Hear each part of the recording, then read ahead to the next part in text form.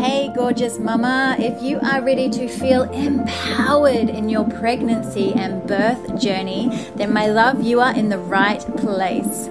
Welcome to the Birth Like a Badass podcast with your host, me, Nikki Syme. Real talk for real women on all things pregnancy, birth and beyond. Let's go. Hey gorgeous mama, and welcome back to the Birth Like a Badass podcast. So this is exciting. I am recording my first podcast with a guest today, and today I'm welcoming the gorgeous Keisha Boutwood. That's right, isn't it? Boutwood. Correct. Onto the show. We were having a chat the other day around PROLAPSE, and I was just like, oof, we need to jump on and have this conversation in real time, and to get this message and this information out to more mamas who may be experiencing something similar or feeling really lost or confused about it. So I was like, girl, let's get on the potty. Let's do the thing. And she was like, hell yes. So welcome, my love. Thank you so much for being here. Thank you for having me. No worries. So I'd love to actually get you to just start by telling us a little bit about your birth with both Koa and Lenny, isn't it? Yes. Yeah. Okay. Yeah. I'll try and keep it brief. So Koa was my firstborn. I was 27 when I had her. So naive like the most of us and have no idea what we're walking into. Mm-hmm. So her birth was long, 16 hours, lots of intervention, ended up in epidural, purely because I was having contraction on top of contraction and I needed a rest. So I had an epidural with her. Pretty straightforward delivery and no issues at all. Obviously just the really long labour. So then after that and planning for our next pregnancy, it was really important to me that I had the birth that I wanted. So I spent a lot of time preparing, and as we know, it's just a mental game. So I spent lots of time reading affirmations and listening to podcasts and watching YouTube videos and all of that. I had a really supportive birthing team. So I went through a birth centre. So I had midwifery-led care, so no obstetrician at all during my pregnancy, which was exactly what I wanted. And they were so supportive and really wanted to understand me and what I wanted out of this labour. And they promised me that they would do whatever they could to get me the labour that I wanted. So with both of my babies, I went over 40 weeks, so 40 plus 12, and that was by choice also. I really wanted my body to go into labour naturally, if it would. Unfortunately, that's not the case for me, so I need a little bit of help. So I had my waters broken with Lenny, and I went in at 8:30 in the morning, and 2.5 hours later he was out. Holy! So it's super fast labour. That was quick. Yeah, and so as soon as they broke my waters, I had the cramping period type pain. And my midwife was amazing. She got me on the breast pump and had clary sage diffusing, and I was sniffing it. She was like, let's get this happening without any intervention, which was great. So I felt like a bit of a... Sure did. I felt like a bit of a daisy cow there with my booze being pumped at, and but it worked.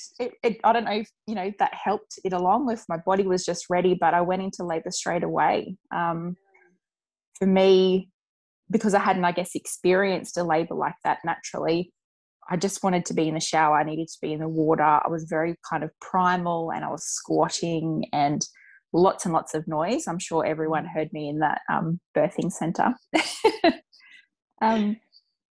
Yeah, the sounds that come out are amazing. Hey, like you can't actually... I've tried to recreate them, and you just can't. You can't replicate that. No, it's from somewhere else. Hey, absolutely. I was thinking I scared the shit out of a lot of women in there. But. Yeah. And I remember listening back or watching a video and hearing myself and being quite triggered. I'm like, oh my God, is that me? Like, just to hear that sound come out of my body, it was just it's so guttural, isn't it? It's incredible. Yeah. So it kind of really happened really quickly. My beautiful midwife Martha said, it's time for me to examine you and see how you're progressing, and that was probably about 11 o'clock. So sorry, I've got that wrong. So about 3-hour labor in total. So it was about 11 a.m. I got up on the bed and she said, look, you're doing really well. You're at 6 centimeters. And in my head, I went, okay, I've got a couple of hours. I can do this, thinking I still probably had 2 or 3 hours until I was fully dilated. Were the contractions the same as your first, like on top of each other? No, they were textbook. I had the break. It was beautiful. I could feel that lead up, and I could feel it progressing, and then I just kind of like rode through the waves. It was exactly how I wanted it to be. The labor itself was perfect. It really was. It was everything I wanted. So she's examined me, 6 centimeters, mentally preparing myself for a couple of hours. Then I took a breath, and then I said to her, this baby's coming right now. And she said, this baby's not coming. I've just checked you, when you're ready. And I said, no, this baby's coming right now. So obviously no one was prepared for that. So she called in for an extra set of hands, and the next contraction, Lenny was basically out. Super quick. No one expected that. No time to prepare at all. So it was beautiful. It was exactly what I wanted. And then it went to shit after that. So that's huge. That's like 6 to 10 in the space of 5 minutes. Yep. So the thing is, like I had a cervical tear. So I guess after I had Lenny and when I went through theatre and all of that, they actually don't know if I fully dilated, which is probably half the reason I have some of the issues that I have. So they actually don't know if I fully dilated at all. Okay. He was just like, I'm coming. Yeah, he was not waiting for anyone. Yeah. Okay. And then it kind of just went downhill from there, Nikki. I don't recall because obviously I was on a high and I was like, I'm incredible. I've just birthed a baby without any intervention or drugs at all. I am a superwoman, as we all are. My husband said he heard gushing. He said it was like someone turned a tap on. Wow. And then they pressed the emergency button and she said, look, I don't want to scare you, but we need some help here. You've got retained placenta and you're bleeding, and we need to understand where the bleeding's coming from. We need to know where the source is. 20 people came into that room, and it was like, take the baby off her. Poor Aaron. He had Lenny, no idea what was going on. I had a midwife on each of my breasts trying to get some colostrum just so that Lenny could have something while I was in theatre. And still at that point, Nikki, I was just not fazed by it. I think I was just, all the endorphins were just running high through my body. I didn't even think about the seriousness of it, for me at the point anyway. So then I went to theatre for 4 hours.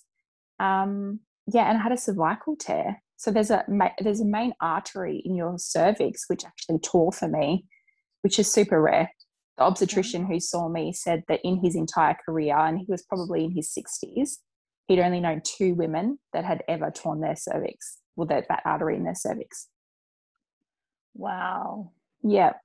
Did they know why that possibly happened? Did they give you any kind of information Purely to why?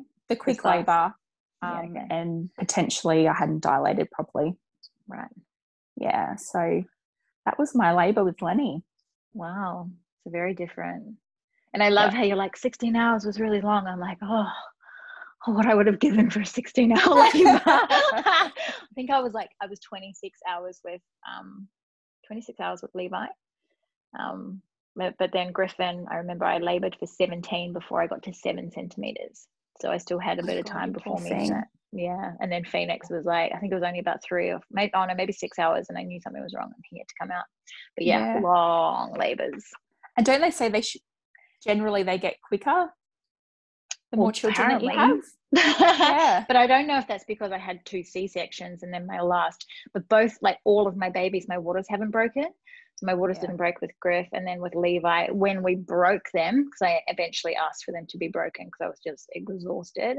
And from the moment they were broken, he was out in 45 minutes. So it definitely does speed things up, I think, especially when you're kind of, because I got to 8 centimeters, but then I had kind of stalled and my waters were bulging when they felt me, and I was like, just break them. It is time to get this baby out. I was so done. Wow. Cool. So what was your healing like? What was your recovery like after Lenny's birth? Really good, actually, incredible. So I obviously went to theatre after that. I was taken to the ward and I was given 2 blood transfusions because I lost so much blood, obviously, during the process. So, look, I wasn't feeling great and I was like, get me out of this fucking hospital. I need to go home and I need to rest and I need to be with my babies. And you know what it's like in there. You don't sleep. You're not rested. Yeah. So I went home and, it was interesting. So I was kind of discharged from the hospital and that was it. So there wasn't really any follow-up or here's what you need to do. I mean, I did have my midwives come to visit at home, but that was more around, I guess, they did check my tearing and everything and it was fine. Obviously the external ones, but they can't see internally, but that healed really, really well. But there was no bleeding a lot? Yeah, but I did both of mine. I bled for weeks. So nothing more than you kind of normal.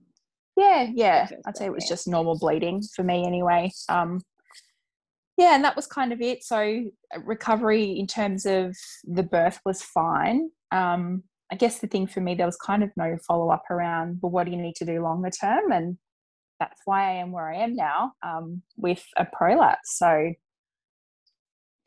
yeah, okay, cool. So let's get into that because that's what the conversation is all about. So when did you kind of start noticing that there was something not quite right going on down there? Oh, look, Nikki, it was from the get-go. Like I knew. Okay. And you know what it's like. You're a mum, you're busy, you're working, and you kind of put your health, down the list of priorities, I guess. So I knew that there was an issue, and I guess that there was. How did you know? Like, what were you kind of experiencing? What were you feeling? So they did say to me, obviously after Lenny's birth, they did say, because I went to theatre, I had a catheter, all of that, and because of the quick labour, they did say it would take a little bit longer to heal. So that was in the back of my mind. So the urgency to wee wasn't necessarily there for me like it should have been. And it took a while to get that feeling and that sensation back. For me, kind of the point where I went, shit, there's a real issue here, is when I was urinating during intercourse with my husband. Okay. And at first, he was like, is it? Or did you squirt? I'm like, yeah, I've never been a squirter. Yeah. It's not that. Hopeful, wishful thinking. She's squirting now. Yeah, I'm doing something right. So then it was like, it was actually quite bad.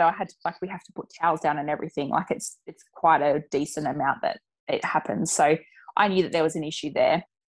But to be honest, Nikki, it's actually progressively got worse. And because, I guess your pelvic floor is a muscle, and when you're not working on it like you would any other muscle in your body, it gets weaker and weaker.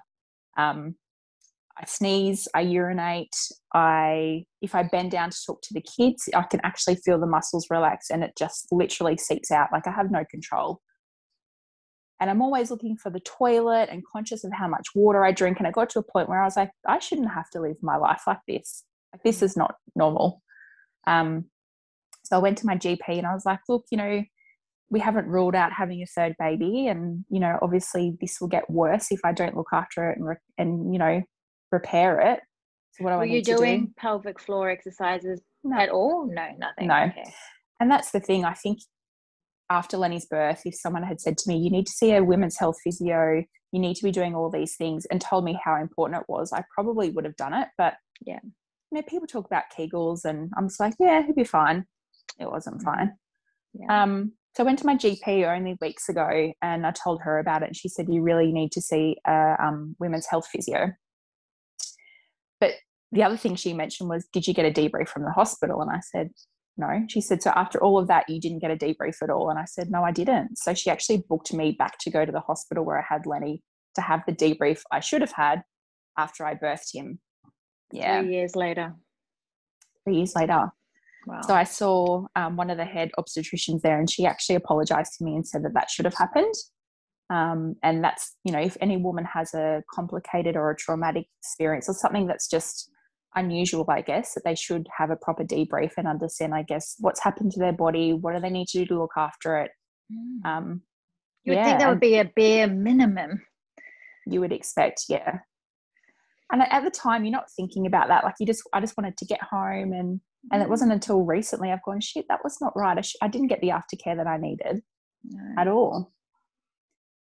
So that led me to a referral back at the hospital for a public women's health physio. And I had my first appointment last week, and she was just incredible. So the lady I saw, that's all she does. So she just looks after pelvic floor issues for women. And that is her full-time job. So she's obviously very good at what she does. And she said to me, she said, this is so normal. She said, more than 50% of women after their first baby will have a prolapse of some description, whether it be mild or severe. And I was like, it's that common, but yet we don't talk about it. Like, I haven't had any of my girlfriends say that they have a prolapse, or, I mean, you hear older women talk about when they sneeze, they might wee themselves. But other than that, well, it's all just joke, isn't it? It's that lightheartedness. Oh, you know, oh, don't sneeze, you'll pee yourself, like that kind of thing. But understanding it, even the different types, like we were briefly speaking about before we started recording, that, you know, the different types of prolapse. So yours is a bladder prolapse, correct? Yeah. So basically your pelvic floor muscle runs from the front all the way through to the back. So it holds up your bladder, your uterus, and your bowel. So my prolapse is a bladder prolapse at the front, and it's more severe on the left side than the right. So on the left, when the physio did the internal examination of me, I literally had no muscle control at all on the left, a little bit on the right. Right. Sarah, that's just, and is it more likely that, you know, has she said anything about it being more likely that you experience prolapse with fast birth? Yeah, I did ask her that. She said it's a number of things. Obviously, it's the pregnancy itself, so having the weight of the baby on those muscles can do it. And then you've had the quick labour as well, which wouldn't help. So, and then obviously I've had 2 babies and not actually done anything about my pelvic floor. So all of those things kind of just, you know, add on top of each other just to make it more serious, I guess. But look, mine is a mild case, so some women have a lot worse than me. But even for me, being a mild case, it's still impacting my everyday life. Yeah. And I guess, you know, those pelvic floor muscles, like we get told about it, and it's funny though, because I'm actually the opposite of you. So I started having problems with sex with my partner after having Levi, and it was really painful, but not so much at the entry point, but when he was going deeper. And I was like, this doesn't feel right. Like there's something not going on right here. And I had been like, damn, onto those pelvic floor like exercises, like squeezing like all over it. Because I was like, I don't want to get to, you know, later in life where I can't, you know, sneeze without wetting myself. So I was just like going all in on it, like 100%. And I actually went to a women's health physio, and she said that I'd gone the other way and I'd gone too far with it. And what was happening when we were making love was that he was entering me, but because my pelvic floor was so tight, it was gripping, and that was causing the pain. So I've had to go, the other way, and actually stop doing the exercises completely. You need to loosen up, girl. To loosen up, and every time that we make love, consciously relax those muscles so that he can enter me without pain, and it works a treat. But I can also jump on a trampoline, you know, 8 months postpartum, and know that nothing's going to come out, you know. Like I jumped on I think it was about 2 weeks ago, and I was like, yes, amazing, I can jump on a trampoline again, you know. But it's like the polar opposite. So it's like one thing to be like, yes, do your exercises, but don't do them too much, but then don't, you know, like there's so much around this. And I guess that's where it's really important to actually take that time to go and see. Like I think every single woman needs to see a women's health physio after birth, not just a physio, like a women's health physio, especially if you've given birth vaginally. I think it's so important. Yeah, and I guess for me, and like I said to you, I'm very open to talking about this. So I tell everyone I know about it, and I'm not ashamed at all, because it's really common and it can happen to anyone. If we don't talk about it, we don't normalize it, and then other people won't get the treatment or the support that they need. So yes, do your pelvic floors, but also get the right specialist treatment if you can, particularly after birth. So yeah, I've got lots of exercises I now have to do daily. So what is the recovery like now? Like how long kind of? So the physio did say it's about a 20-week program essentially for it to get back to normal. She said in terms of my damage, it can 100% be recovered without surgery, which is great. Awesome. Because initially, based on my symptoms, there was talk that I might need surgery at some point. So I was really pleased to hear that. So every day she gave me a vaginal probe. I have to use that to do my pelvic floors. And I guess the reason for using the probe is it has this antenna on it, and I can actually see it moving when I contract my muscles, and then I can see the antenna fall when I relax, so that I can actually gauge how much I'm doing. Because for me, like when she did the internal examination, she would ask me to contract and she couldn't feel anything. So for me doing it at home, how do I know if I'm doing it properly if I don't have that probe? Yeah, awesome. Does she mention anything about yoni eggs or using, the yoni eggs do you know anything about them? No. Okay. Yeah, What's so you can actually get, like, I've got one that I was going to use but don't need to apparently, where it's like it's a crystal, like, egg-shaped thing that you actually insert into the vagina, and you have to hold it there. So it actually encourages you to hold your pelvic floor on to keep the egg with it and, like, inside of you, because if you relax, it falls out. So yeah, that's another, and I you guess, just use option that to the like probe. in everyday life, like walking around, like you just leave it there? Yeah. I don't think I'm ready for that yet. Yeah. Yeah, I remember being at an event one time and a girl had one in and we were dancing and stuff, and she relaxed too much and it just fell out. Yeah. Dropping balls all over the place. Yeah. But I think you can use it in the same way you probably use the probe, and just like putting it in for 5 minutes. Yeah. And just consciously Cool. holding it. Yeah, because it forces you to switch those muscles on. Yeah. So then So on top of that, on top of that, I have to go to the hospital weekly at the moment. And essentially what they do is so the probe that I have has a connection which hooks up to this machine. And I haven't been yet. I'm going on Thursday, but it basically sends electric currents through your muscles, and I have to contract whilst that's on. And that's like doing hours worth of Kegels. So that will kind of expedite the process for me. Oh, awesome. So it's like a stimulation of sorts into the muscle. Yeah. Awesome. Yeah.